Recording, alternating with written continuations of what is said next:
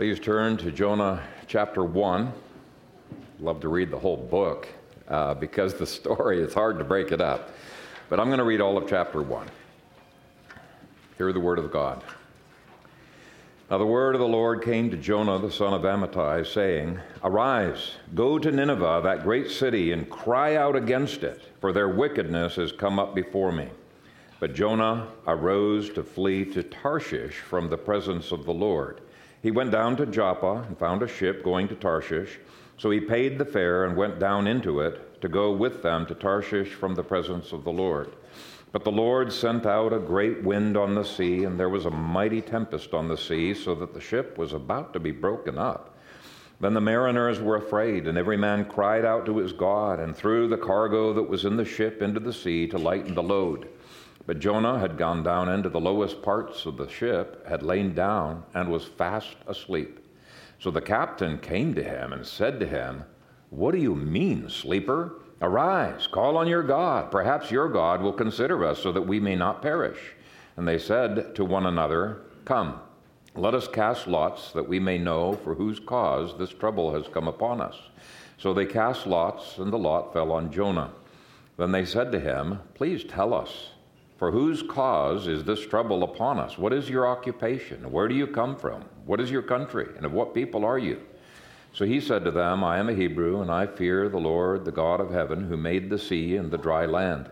Then the men were exceedingly afraid and said to him, Why have you done this? For the men knew that he fled from the presence of the Lord because he had told them. Then they said to him, What shall we do to you that the sea may be calm for us? For the sea was growing more tempestuous. And he said to them, Pick me up and throw me into the sea, then the sea will become calm for you, for I know that this great tempest is because of me. Nevertheless, the men rowed hard to return to land, but they could not, for the sea continued to grow more tempestuous against them. Therefore they cried out to the Lord and said, We pray, O Lord, please do not let us perish for this man's life, and do not charge us with innocent blood, for you, O Lord, have done as it pleased you. So they picked up Jonah, threw him into the sea, and the sea ceased from its raging. Then the men feared the Lord exceedingly, and offered a sacrifice to the Lord, and took vows. Now the Lord had prepared a great fish to swallow Jonah, and Jonah was in the belly of the fish 3 days and 3 nights. Amen. Father, I pray that you would bless not only this reading, but the preaching of your word. May that word sink deep into our hearts, bless us, cause us to grow in you, and to appreciate even more the incredible redemption that we have in Christ Jesus. And it's in his name that I pray. Amen. Well, this is the second book in a row that has as one of its themes bitterness. Now, obviously, there are a lot of other major themes as well, such as the redemption of the Lord Jesus Christ, which is the only answer to bitterness, and God's incredible missionary heart to Jews and Gentiles, to abused and abusers alike, and we're going to delve into those themes. But because Jonah has been so frequently slandered, in my opinion, I want to begin by countering 2 very common misrepresentations of him. First misrepresentation, and you see this everywhere, is that Jonah was a racist who hated God and his fellow men.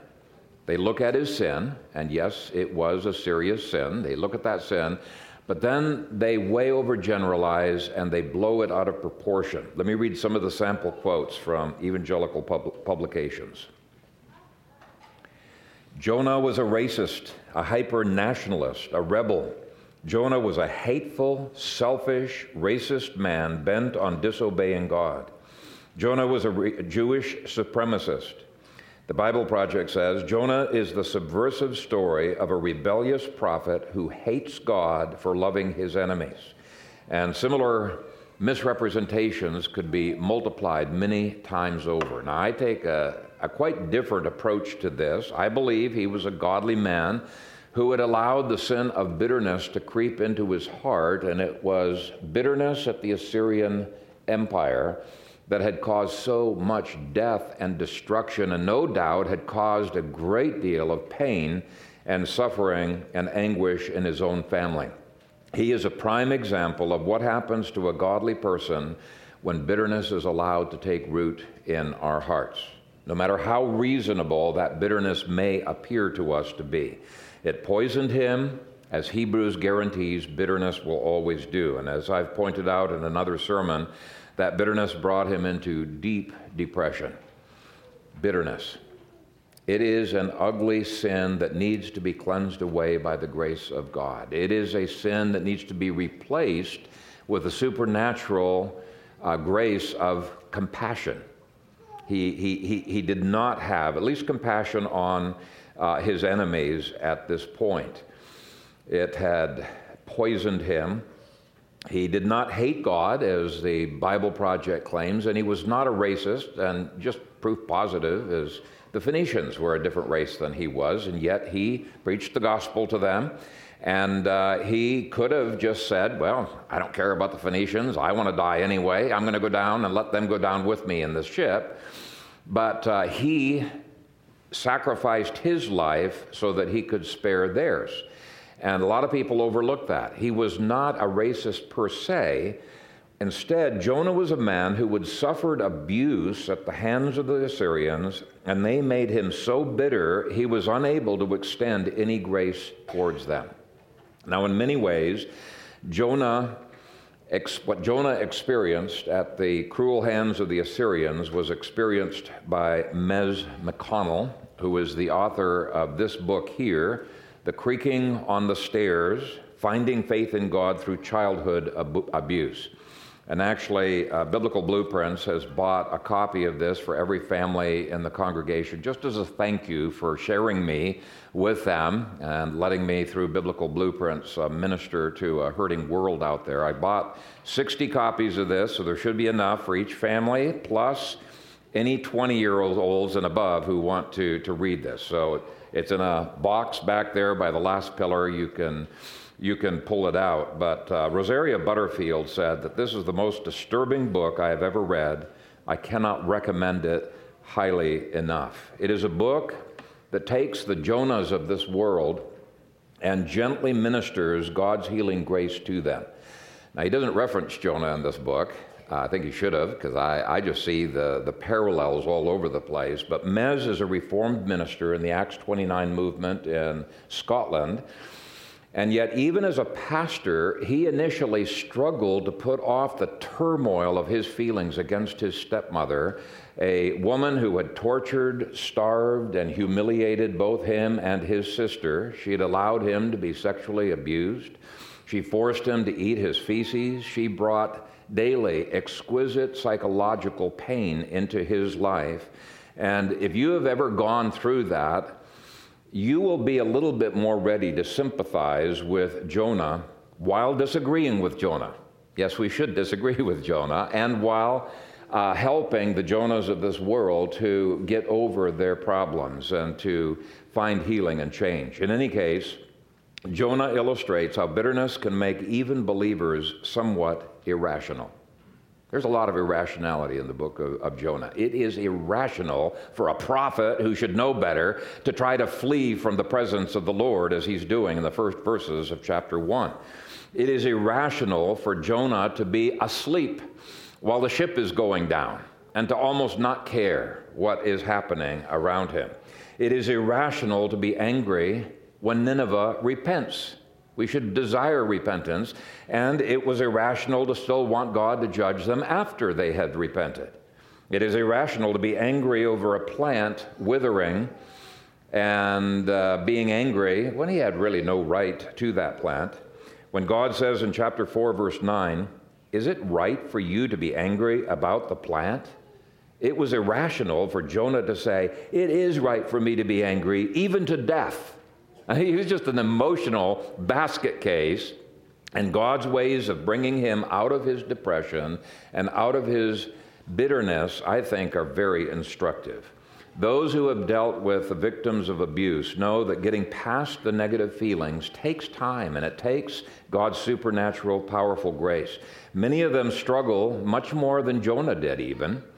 Let me read you the obituary of one sibling group that sadly had failed to appropriate God's grace. and they responded pretty much the same way that Jonah responded. And this was to their mom's death. This obituary was published in the September 10, 2013 edition of the Reno Gazette-Journal. It reads, Marianne Teresa Johnson Reddick, born January 4, 1935, and died alone on September 30, 2013. She is survived by 6 of her 8 children, whom she spent her lifetime torturing in every way possible.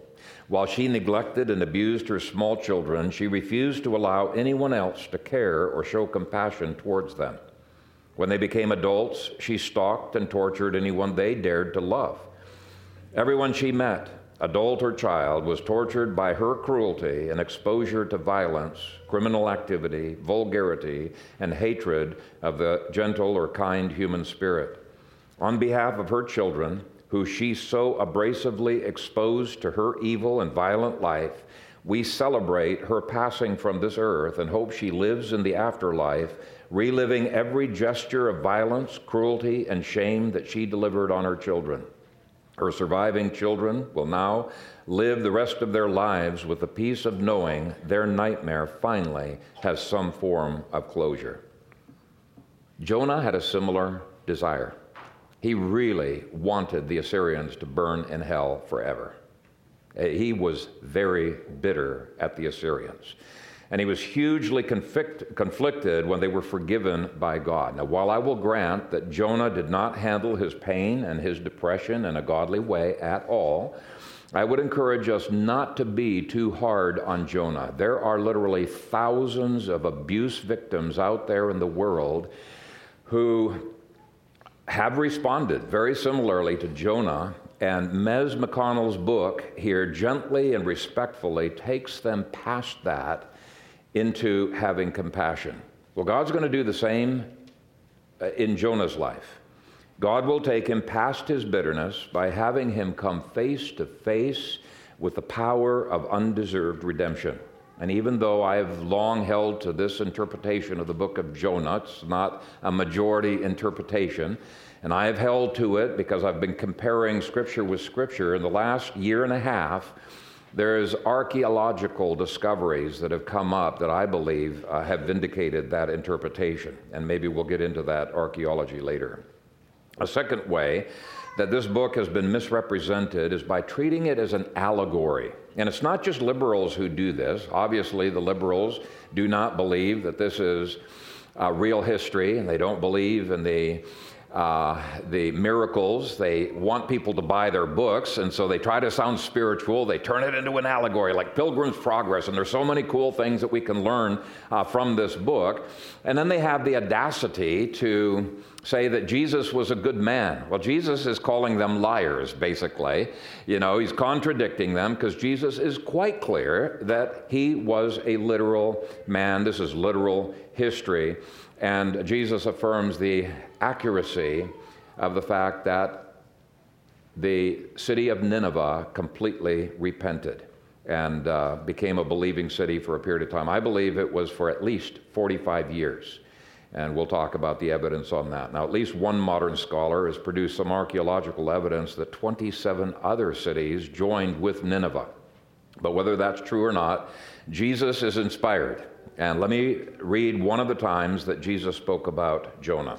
It's Matthew 12, 39 through 42. An evil and adulterous generation seeks after a sign, and no sign will be given to it except the sign of the prophet Jonah.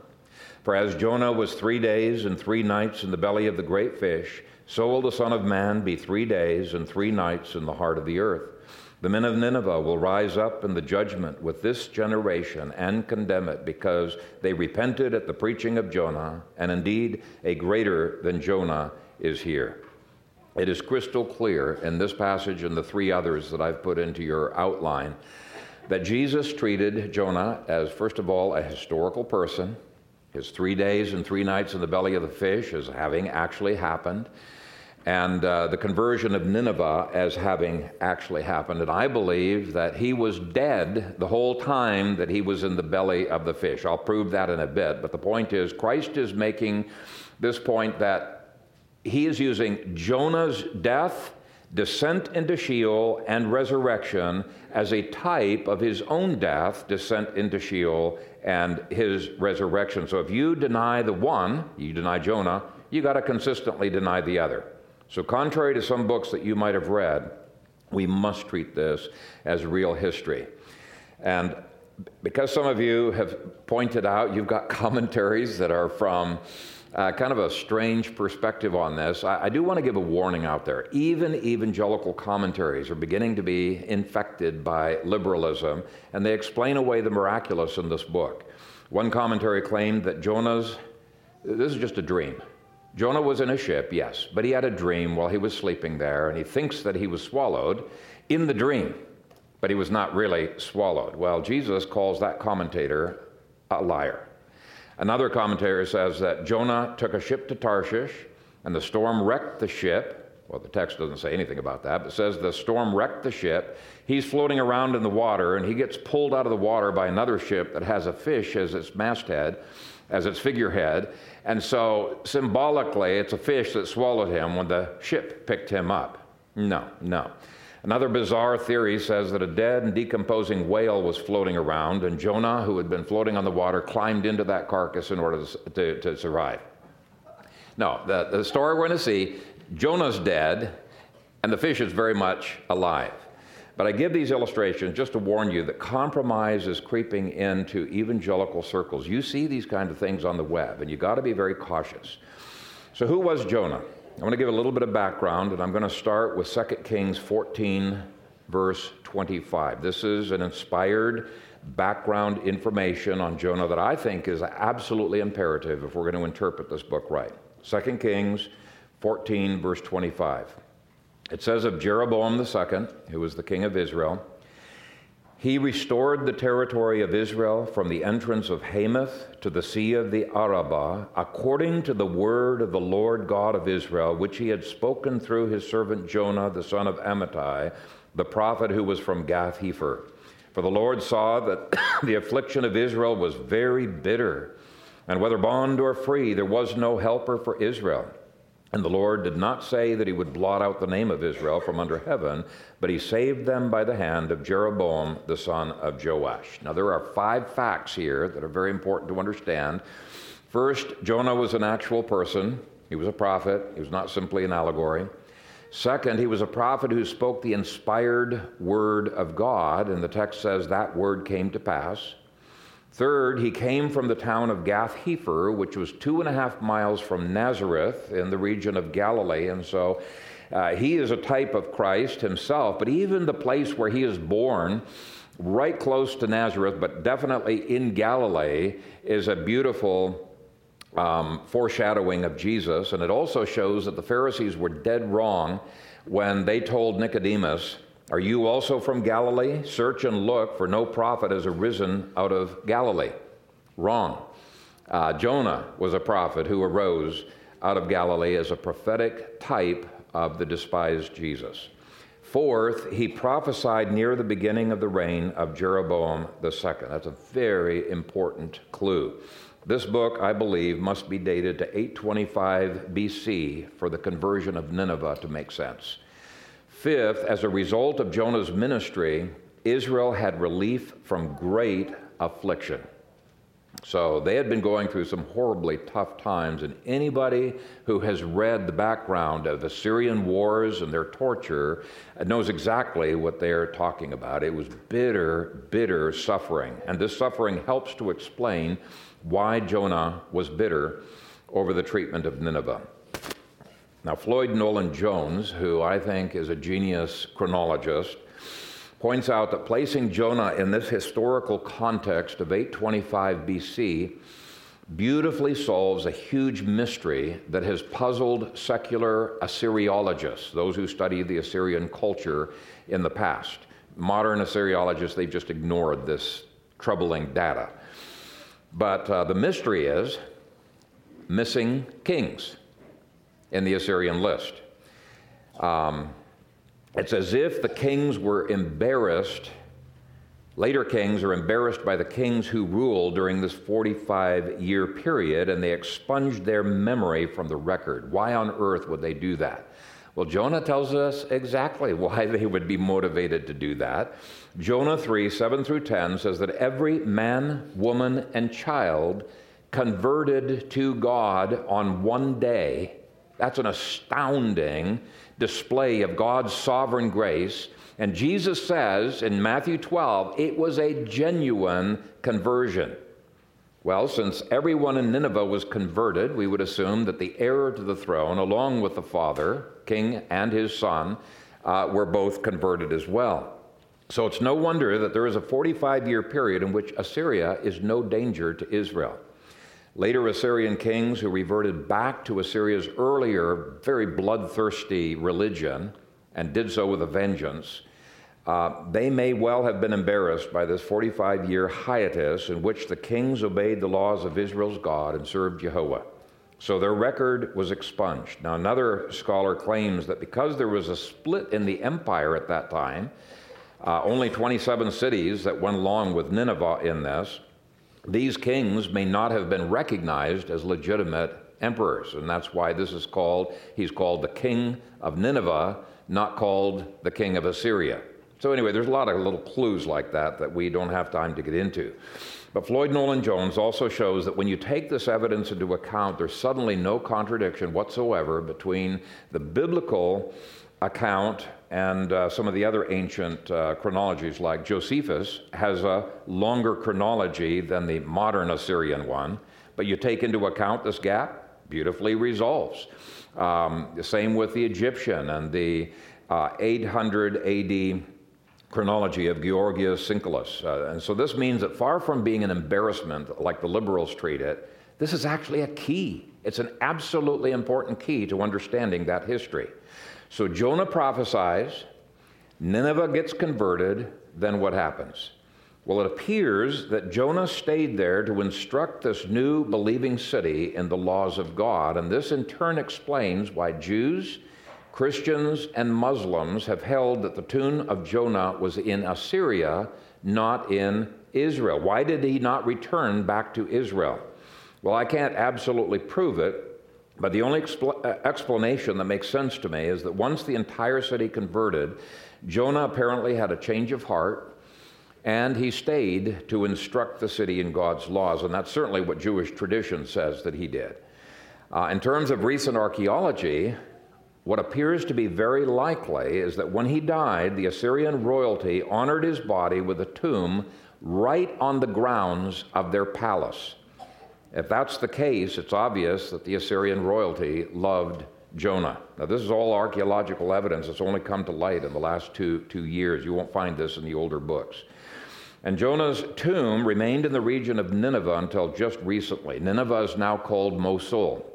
You probably remember back in 2014, ISIS took over Mosul and blew up the tomb of Jonah, and they destroyed about 100 other major buildings and artifacts, much to the chagrin of the international community. Now, prior to them blowing up this tomb, nobody had dared to dig underneath to see what was underneath this tomb because they felt it might destabilize the whole building. Well, these ISIS fighters, they didn't have any qualms about that, so they were digging extensive tunnel work underneath in order to loot the artwork and the treasures, which they did. You've probably seen some of their artwork sold all over the world. Then the Iraqis took over, kicked the ISIS insurgents out, and so they were not able to rob everything. And ironically, their tunnels have opened up for the first time new evidence that we have never seen before. It's never seen the day of light. So we're living in exciting times. So that's some of the background. Let's dig into the text, give an overview of this book. Verses 1 through 2. Now the word of the Lord came to Jonah, the son of Amittai, saying, Arise, go to Nineveh, that great city, and cry out against it, for their wickedness has come up before me. Now everybody in the ancient world of that time feared Assyria and loathed their cruelty. The only culture that was more perverse than Assyria was the Canaanite culture that Joshua conquered. But of all the ancient peoples, at least that we have clear evidence of today, Assyria was the most barbaric, the most cruel, and the most feared. Now, I've tried over the years to keep up with the archaeological discoveries every year, and it's astonishing how many times I read in these magazines, oh, here's some new things that have been found, and what a large percentage of them deal with torture. It was a barbaric culture. They've even found scores and scores of toys that picture pretend torture for their kids. That is beyond weird, giving torture toys to 3-year-olds and older. So you would expect, like in one of the living rooms that they saw in there, they had frescoes of all kinds of torture being depicted. And you would think people eating in that room would be sick to their stomach looking at a picture of a man being skinned alive, which I didn't put into your bulletins. But there is another picture there that I did put in there of a guy having his tongue pulled out, another one having his eyes, and there's all, I won't even get into some of the perverted tortures that were on that fresco. But this is the kind of culture that Assyria was all about. Assyria was noted for its cruelty, and what I have described is bad enough. I won't get into the worst stuff. And you would think that Jonah would consider it a great privilege to go to Nineveh and to give God's what for to them, to pronounce his judgments upon them. But what we find in chapter 4 is Jonah, being a prophet, already suspected that God's purpose was not to condemn them to hell. His purpose was to convert them. That's why he was sending him to Nineveh. And he was conflicted, horribly convicted. It did not seem fair. And we need to realize that grace is not fair, at least not fair to us. Burning in hell would be fair. And Jonah wants the Assyrians to get fairness, not grace. And so he flees in verse 3. But Jonah arose to flee to Tarshish from the presence of the Lord. He went down to Joppa and found a ship going to Tarshish. So he paid the fare and went down into it to go with them to Tarshish from the presence of the Lord. God sent him to Nineveh. He goes the exact opposite direction. If you look at your map, you'll see he's going about as far away as he could get from there. Why would he do this? Well, he knows as a prophet, he does not have control over his prophecy. When God comes upon him, he has to prophesy. Since he doesn't want to convert Ninevites, he feels the only option he has is to get out of there. Here's the problem. God follows him wherever he goes, and he prophesies wherever he goes, and his prophecy leads to the conversion of the Phoenicians on that ship, and as such, that was the first typology of Christ's kingdom going to the ends of the earth. The whole book is a prophetic typology of the new covenant times. Let's read verses 4 through 5. But the Lord sent out a great wind on the sea, and there was a mighty tempest on the sea, so that the ship was about to be broken up. Then the mariners were afraid, and every man cried out to his God, and threw the cargo that was in the ship into the sea to lighten the load. But Jonah had gone down into the lowest parts of the ship, had lain down, and was fast asleep. Now, this is one of the symptoms of depressive behavior, and because I've preached an entire sermon on Jonah's depression, I'm not going to bring it up today. But in verse 6, the captain calls on him to cry out to his God. In verse 7, they cast lots. God's in control. He makes sure that the lot falls right on Jonah. In verse 8, they start grilling him with questions. Verses 9 through 10, they find out he's a prophet of the God who made the earth, who made the sea, and that he is running from his call. This scares them. They ask him what they should do to avert death. Verse 12, Jonah says, "Pick me up, throw me into the sea, then the sea will become calm for you, for I know that this great tempest is because of me." These two are prophetic words. He knows the solution. Now, they don't want to do that. They don't want to have his blood on their hands, so they try their hardest to row to land, but God makes sure they have no choice. And then comes the amazing conversion of these sailors in verses 14 through 16. Therefore they cried out, and I'm going to read all capital letters, Lord. It's the name Yehovah, because it is significant. Therefore they cried out to Jehovah and said, We pray, O Jehovah, please do not let us perish for this man's life, and do not charge us with innocent blood, for you, O Jehovah, have done as it pleased you. So they picked up Jonah and threw him into the sea, and the sea ceased from its raging. Then the men feared Jehovah exceedingly, and offered a sacrifice to Jehovah, and took vows. Their use of Jehovah throughout, which was not a name used or known by the pagans, their use of Jehovah, the covenant name, throughout shows that they had switched gods, had converted, and entered into covenant with the Lord. And this sets up the typology of the new covenant kingdom converting the Gentiles. God sovereignly allows Jonah to flee so that Jonah would stand as a type of the New Testament church. Now you're probably thinking, wait a minute, you just said he was a type of Jesus. Yeah, he's a type of Jesus, but Jesus is connected to his body. And he is also a type of the church as a whole. For example, Romans 6 and Colossians 2 say that when Jesus was crucified, we were crucified. When he died, we died. When he was buried, we were buried. When he rose again, we rose again. When he ascended to the heavens, we ascended with him. We're seated with him in the heavenlies. It says in Ephesians 2:6, and raised us up together, made us sit together in the heavenly places in Christ Jesus. So we are queens and kings on the throne of Christ. We have authority. Revelation 2 says we're even wielding the same iron rod that Jesus wields when we engage in spiritual warfare as we ought to. So it's awesome privileges. Well, Jonah is a type of the new covenant kingdom as a whole. His reluctance to go to the Gentiles represents the church's reluctance to go to the Gentiles in the book of Acts. But since that church was marked indelibly with Christ's death, burial, and resurrection power, God guarantees that the church will eventually reach its Nineveh and convert it through its preaching. Indeed, the book of Jonah as a whole, I think, is a marvelous testimony to God's missionary heart to the Gentiles. It is not just Israel that God loved in the Old Testament. For God so loved the world that he gave his only begotten Son, that whoever believes in him should not perish, but have everlasting life. Jonah may have tried to run from his calling to prophesy to the Gentiles, but he could not. Even his being cast into the sea was a prophetic typology of Jesus being our substitute.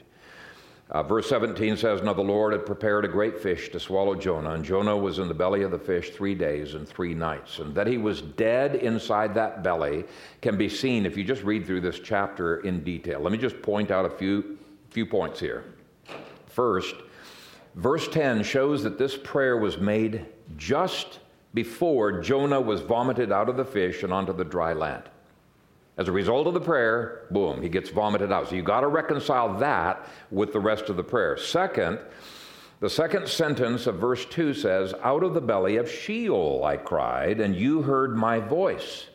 His soul was in Sheol, the subterranean place of the dead that is in the heart of the earth. Sheol is not in the ocean. Sheol is under the earth, and he is rescued up from Sheol while he is still in that fish.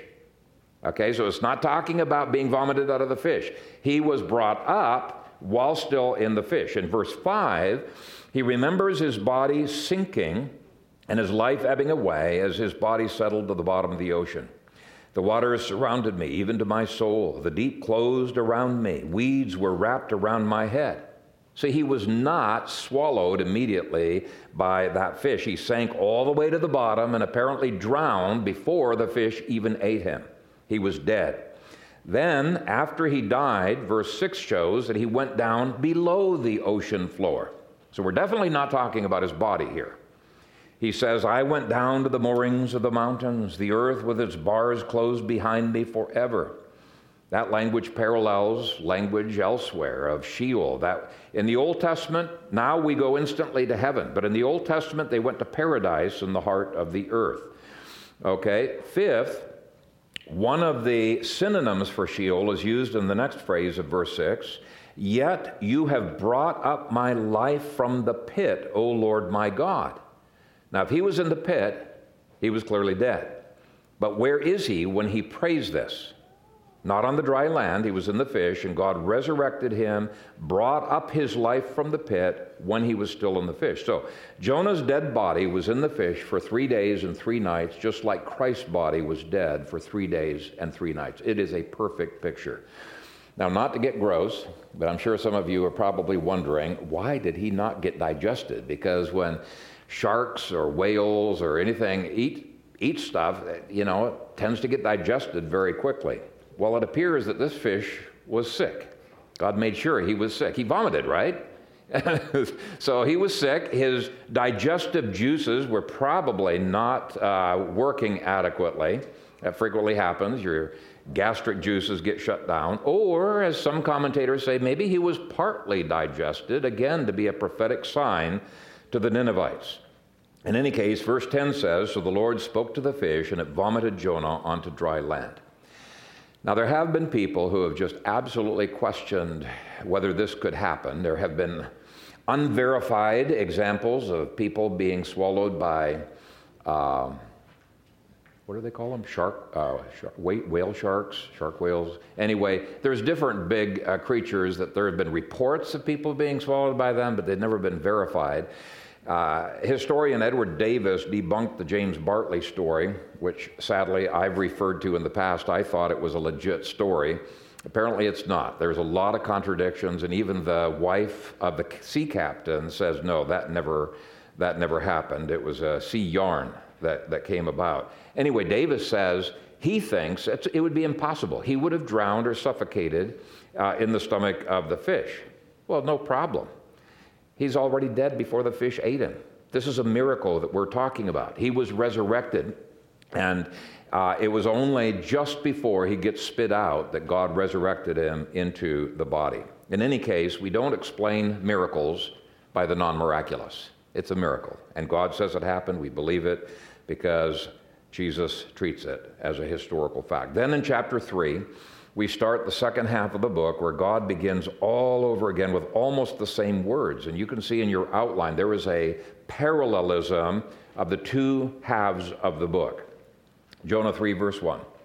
Now the word of the Lord came to Jonah the second time, saying, "Arise, go to Nineveh, that great city, and preach to it the message that I tell you." So Jonah arose and went to Nineveh according to the word of the Lord. His attitudes may not be completely right yet, but at least he obeys.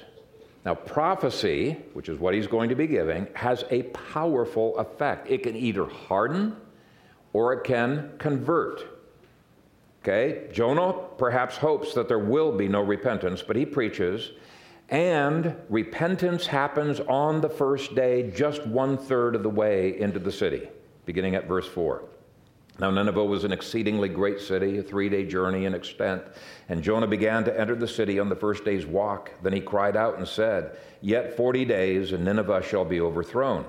So the people of Nineveh believed God, proclaimed a fast, and put on sackcloth from the greatest to the least of them. Then word came to the king of Nineveh, and he arose from his throne and laid aside his robe, covered himself with sackcloth, and sat in ashes. And he caused it to be proclaimed and published throughout Nineveh by the decree of the king and his nobles, saying, "Let neither man nor beast, herd nor flock taste anything. Do not let them eat or drink water, but let man and beast be covered with sackcloth and cry mightily to God. Yes, let everyone turn from his evil way and from the violence that is in his hands. Who can tell if God will turn and relent and turn away from his fierce anger so that we may not perish?" Then God saw their works, that they turned from their evil way, and God relented from the disaster that he had said he would bring upon them, and he did not do it. Now in Matthew 12, I've already mentioned, Jesus said this was a genuine conversion, and that Nineveh would rise in judgment against Israel in that generation. Something that happened in AD 70 within the span of that generation. So the 40 days appears to not only prophesy the literal time from the festival of first fruits to the day of Pentecost, when people from every nation under heaven get converted, but it appears to foreshadow the judgment on Israel 40 years later. And tongues were given at Pentecost as a sign of judging Israel and going to the nations. And what a marvelous sign it was. Paul appeals to the Assyrian foreign language that Israel was about to experience in captivity when talking about tongues in 1 Corinthians 14. 1 Corinthians 14, verse 21 through 22. In the law it is written, and then he quotes from Isaiah 28, with men of other tongues and other lips I will speak to this people, and yet for all that they will not hear me, says the Lord. Therefore tongues are for a sign, not to those who believe, but to unbelievers. But prophesying is not for unbelievers, but for those who believe. In any case, when Jesus puts Nineveh's salvation and Israel's judgment together, he is making exactly the same theological point or argument that Paul was. Jesus was alluding to Deuteronomy 32, as many commentators point out, a passage that says the same thing as Isaiah 28. Hey, Israel, if you continue to revolt and rebel against me, I'm going to cast you out into exile, and you're going to be in a nation whose language you do not understand. It happened to the prophetic type as Israel was cast out into Assyria and later into Babylon. It happened to the antitype as God called the Jewish church to be like Jonah, to preach to the Gentiles, and they were less than enthusiastic in doing it. They were sort of like, it took them a long time. It took a lot of pressure from God to get the Jews to be preaching to the Gentiles. But the Gentiles enthusiastically embraced the gospel. And of course, the final casting of Israel among the nations happened in AD 70. Okay, so much for that. I won't get into the eschatology anymore. None of this seemed fair to Jonah. It just didn't seem right that a murdering, fornicating, raping, torturing, and abusive nation like Assyria should be saved. Chapter 4 begins, but it displeased Jonah exceedingly, and he became angry. So he prayed to the Lord and said, "Ah, Lord, was not this what I said when I was still in my country? Therefore I fled previously to Tarshish, for I know that you are a gracious and merciful God, slow to anger and abundant in loving kindness, one who relents from doing harm. Therefore now, O Lord, please take my life from me, for it is better for me to die than to live." It's just amazing that he would complain about how God's loving kindness and his relenting from disaster, because that was the only basis for his own salvation. But this is the way many times abused people think. Anyway, God does not let this go. He gently pushes him. Verse 4, then the Lord said, "Is it right for you to be angry?" Now this was Mez McConnell's attitude in this book towards sex offenders who became Christians. He worked at a mission, and he noticed one person he pretty much suspected it was a sex offender who had become a Christian, and he was mean to that person, basically chased him away, told him he was not welcome there. The pastor told him, "Look, Mez, God saves sex offenders as well." And that enraged Mez. It was almost like a personal assault upon him that God would save his abuser and forgive those horrendous sins. Okay, the thought seemed scandalous to him, even though he had been a Christian already for 2 years. Now, by that time, he had discovered the doctrine of hell when reading through the Gospels, and he was excited about the doctrine of hell. He regularly prayed that his torturers, and there were many, would spend eternity suffering in hell for their crimes. And God's forgiveness, he came to realize eventually, is scandalous for everyone, for absolutely everyone. That is, unless Christ took the justice we deserved.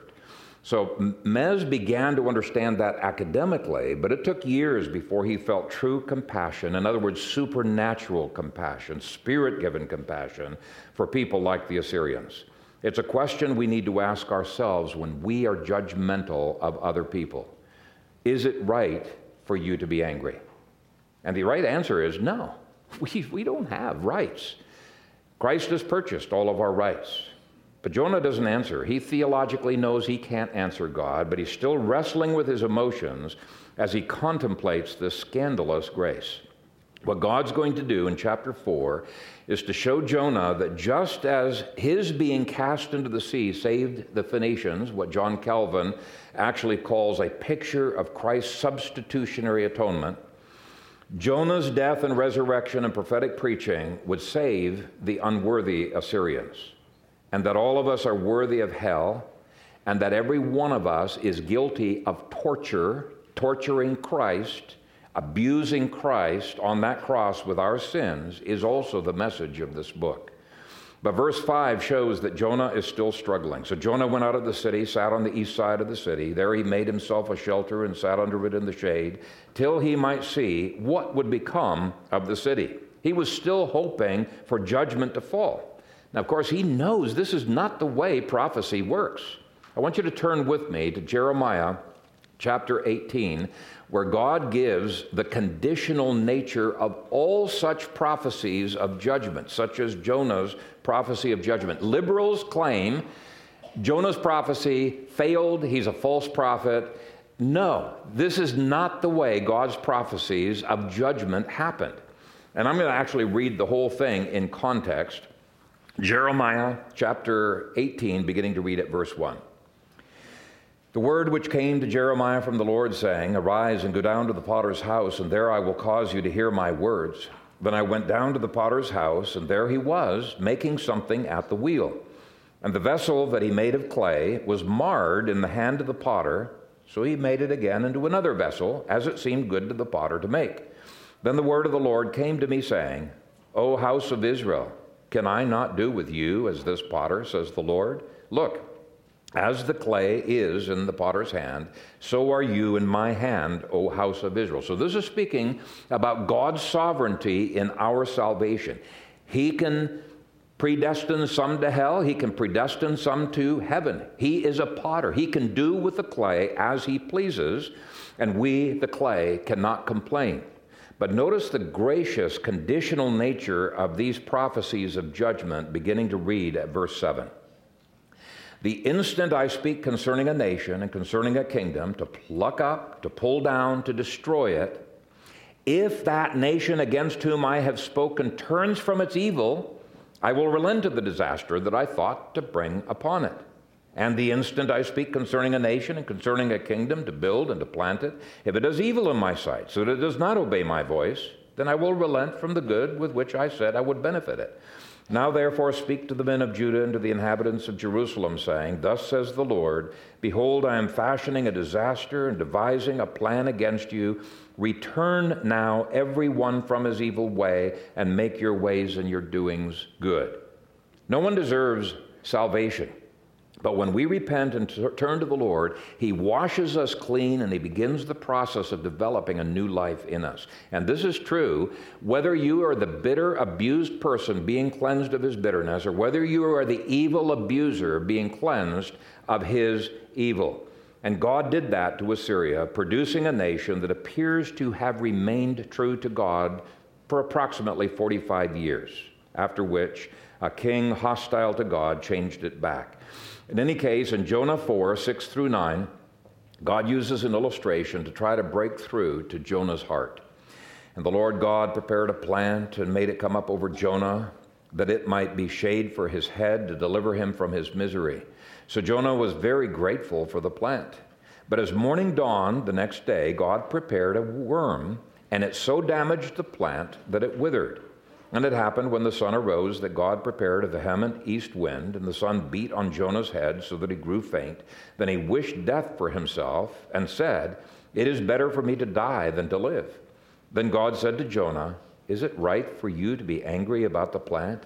And he said, It is right for me to be angry, even to death. And here comes the punchline that breaks through to Jonah's heart, much like Nathan's story about the sheep broke through to King David's heart. God gets him to empathize with the plant, and then he shows him his inconsistency. But the Lord said, You have had pity on the plant for which you have not labored, nor made it grow, which came up in a night and perished in a night. And should I not pity Nineveh, that great city, in which are more than 120,000 persons who cannot discern between their right hand and their left, and much livestock? There were 120,000 infants and toddlers, which means that that was a massive, massive city, much bigger than a lot of the commentators claim, because they're dependent way too heavily upon archaeology. Now that punchline that God gives must have broken through to Jonah First of all, because God's the perfect counselor. He knows what he is doing. But also, archaeology shows that not only did Jonah stay in Nineveh, but he was honored by the king of Nineveh with a tomb at the place of the palace. That shows an exceeding degree of honor. And he must have stayed long enough, and Jewish tradition claims that he stayed long enough to teach them how to obey God's laws. And the very fact that he wrote this embarrassing biography may indicate that Jonah later came to love his enemies, and in doing so has conquered the hurts that brought on his severe depression. Step by step, God brought Jonah out of the depressed state by making him leave his bitterness behind. And we can't look at all of the steps that God took, but I think the book of Jonah is such an incredible instruction manual for counselors. Let me give you 8 hints, just hints, of how this book parallels modern biblical nouthetic counseling of people who have true nervous exhaustion or depression. This book illustrates the principle that depressed people frequently need intervention. They often refuse to come for help, preferring instead to retreat from their jobs, from their responsibilities, and to just hang out in their room. Jonah wanted to crawl into a hole, but God wouldn't let him. You're doing a depressed person no favors when you leave them alone. Second, Jonah wanted to avoid his pain. God forced him to confront his pain, to deal with his pain with the grace of God. Next, Jonah felt overwhelmed with the task.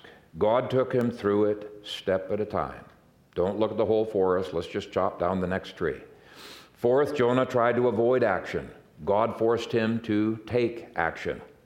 Fifth, Jonah sought to excuse his irresponsibility, but God kept reminding him of his responsibility, would not let him off the hook. Now, that could be very frustrating to a depressed person, but I think it's absolutely essential for restoration. Sixth, God asked, is it right for you to be angry? And of course, Jonah responds irrationally, emotionally.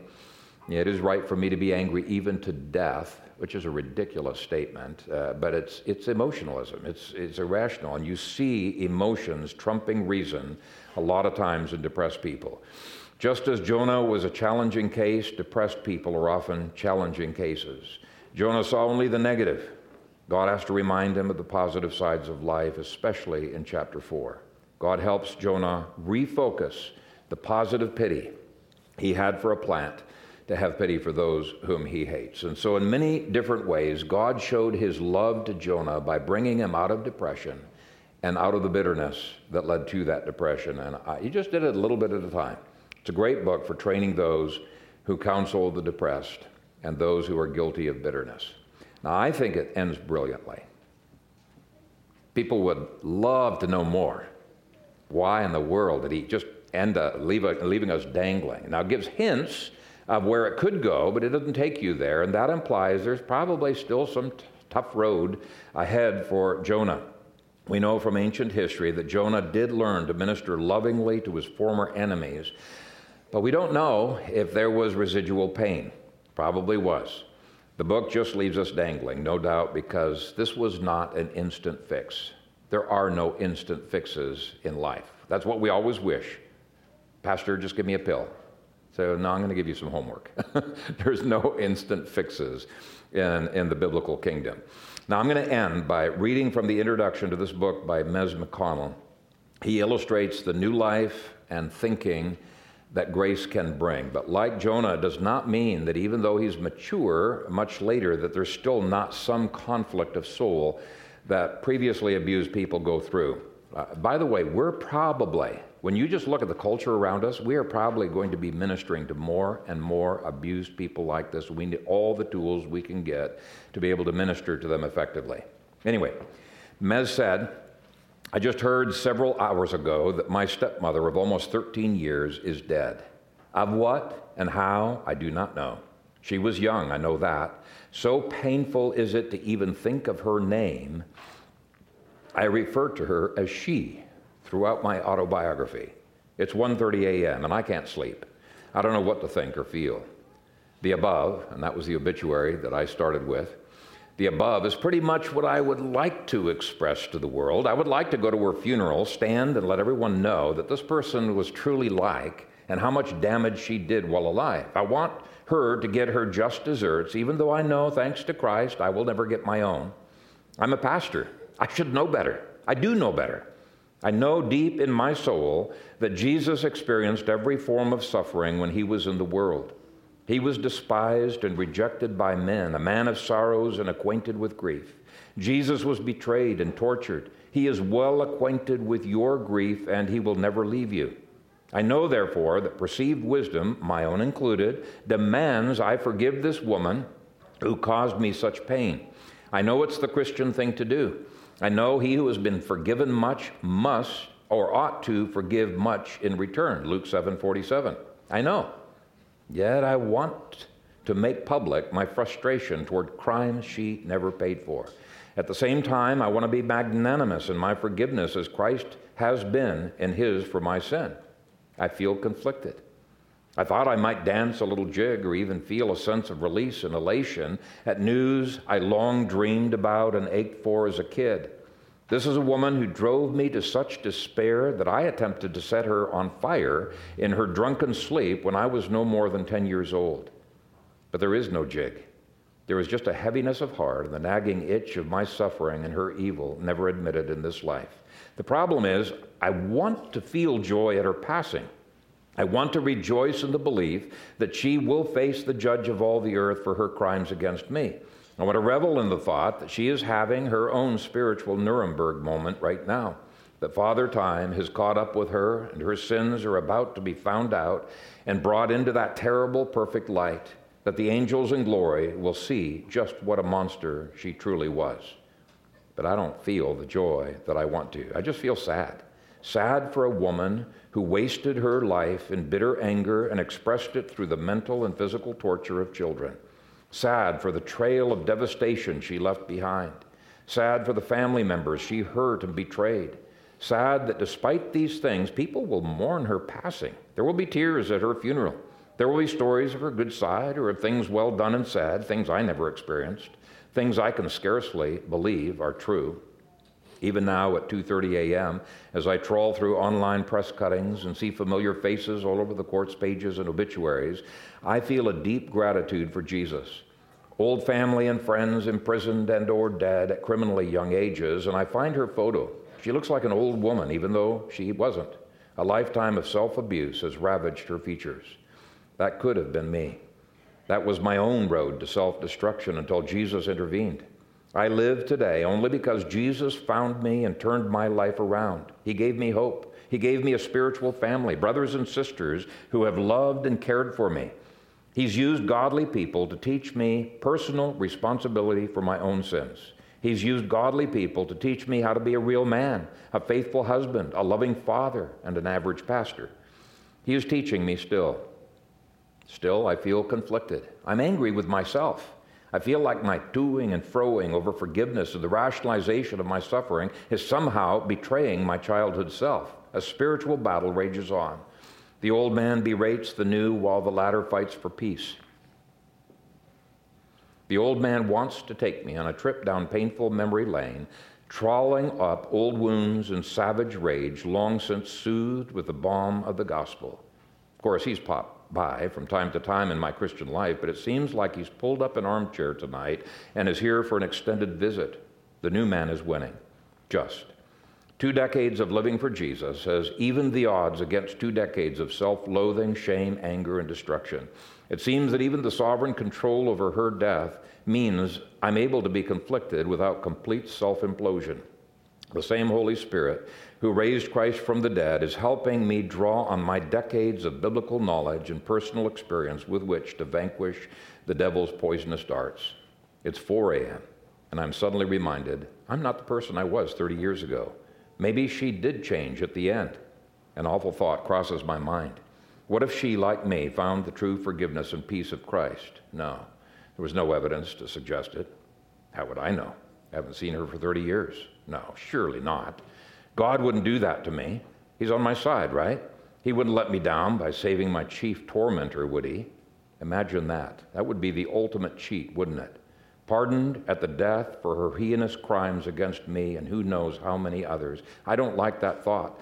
I suddenly realized that if it were true, I'd be like the angry brother in the parable of the prodigal.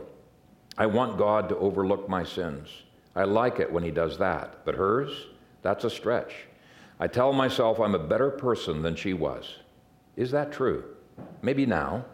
But any good in me belongs to the Holy Spirit. I hurt people. I abused people. I stole. I lied. I murdered in my heart. I too have done awful things. I think about Romans 12:17 through 21. Do not repay anyone evil for evil. Be careful to do what is right in the eyes of everybody. If it is possible, as far as it depends on you, live at peace with everyone. Do not take revenge, my friends, but leave room for God's wrath, for it is written, it is mine to avenge. I will repay, says the Lord. On the contrary, if your enemy is hungry, feed him. If he is thirsty, give him something to drink. In doing this, you will heap burning coals on his head. Do not be overcome by evil, but overcome evil with good. I don't like that very much. I want to be her judge and jury. Do I trust God to be hard enough on her? Will he let her off on a technicality? Will he forgive her? Maybe he doesn't know the full story and I need to fill him in on the details. Pathetic, I know. Sinful, arrogant. I want to comfort myself by comparing my innocent suffering to his. Jesus understands me because we have suffered together. But tragic though it is, my pain doesn't really compare to his cosmic distress. My anguish, though real, isn't even a pinprick on the little finger of his nail-pierced hand. My suffering is infinitesimal in light of the cross of Calvary as he took the wrath of God on himself to rescue the poor, the lowly, the proud, the greedy, the arrogant, the child abusers. He died for awful, awful human beings like my stepmother, like me. I roll over and try to sleep, chewing on that awful truth. She doesn't need my forgiveness any more than I need her repentance. We both need the former from him, and he requires the latter from us. Thankfully, in Jesus, he grants both to all who come. This doesn't tie it all up in a neat little bow, but at least sleep comes, knowing that ultimately the judge of all the earth will do right and act justly. I believe that the story of Jonah is a story of conquering grace. At the bottom line, it's a story of conquering grace. It conquers uncaring, potty-mouthed Phoenician sailors. It conquered Assyrian abusers. It conquered a prophet's bitterness. And it continues to conquer our fleshly outbursts bit by bit and promises that what he has begun in us, he will complete until the day of Jesus Christ. So, brothers and sisters, submit your hearts to God's prophetic word and to the healing grace of the Lord Jesus Christ. Amen. Father God, this is a tough book for us to get through. There are exciting dimensions to it, and yet there are parts of it that are difficult as well. And I pray that the Church of Jesus Christ as a whole would grow in an understanding of your law, of justice, yes, but also of your profound grace that can go to the uttermost, even to the guttermost, and bring people out of it. Help us to glory in the grace of the Lord Jesus Christ. Bless this your people, Father, with increased sanctification, increased appreciation for all that you have done for us. And we pray this in Jesus' name. Amen.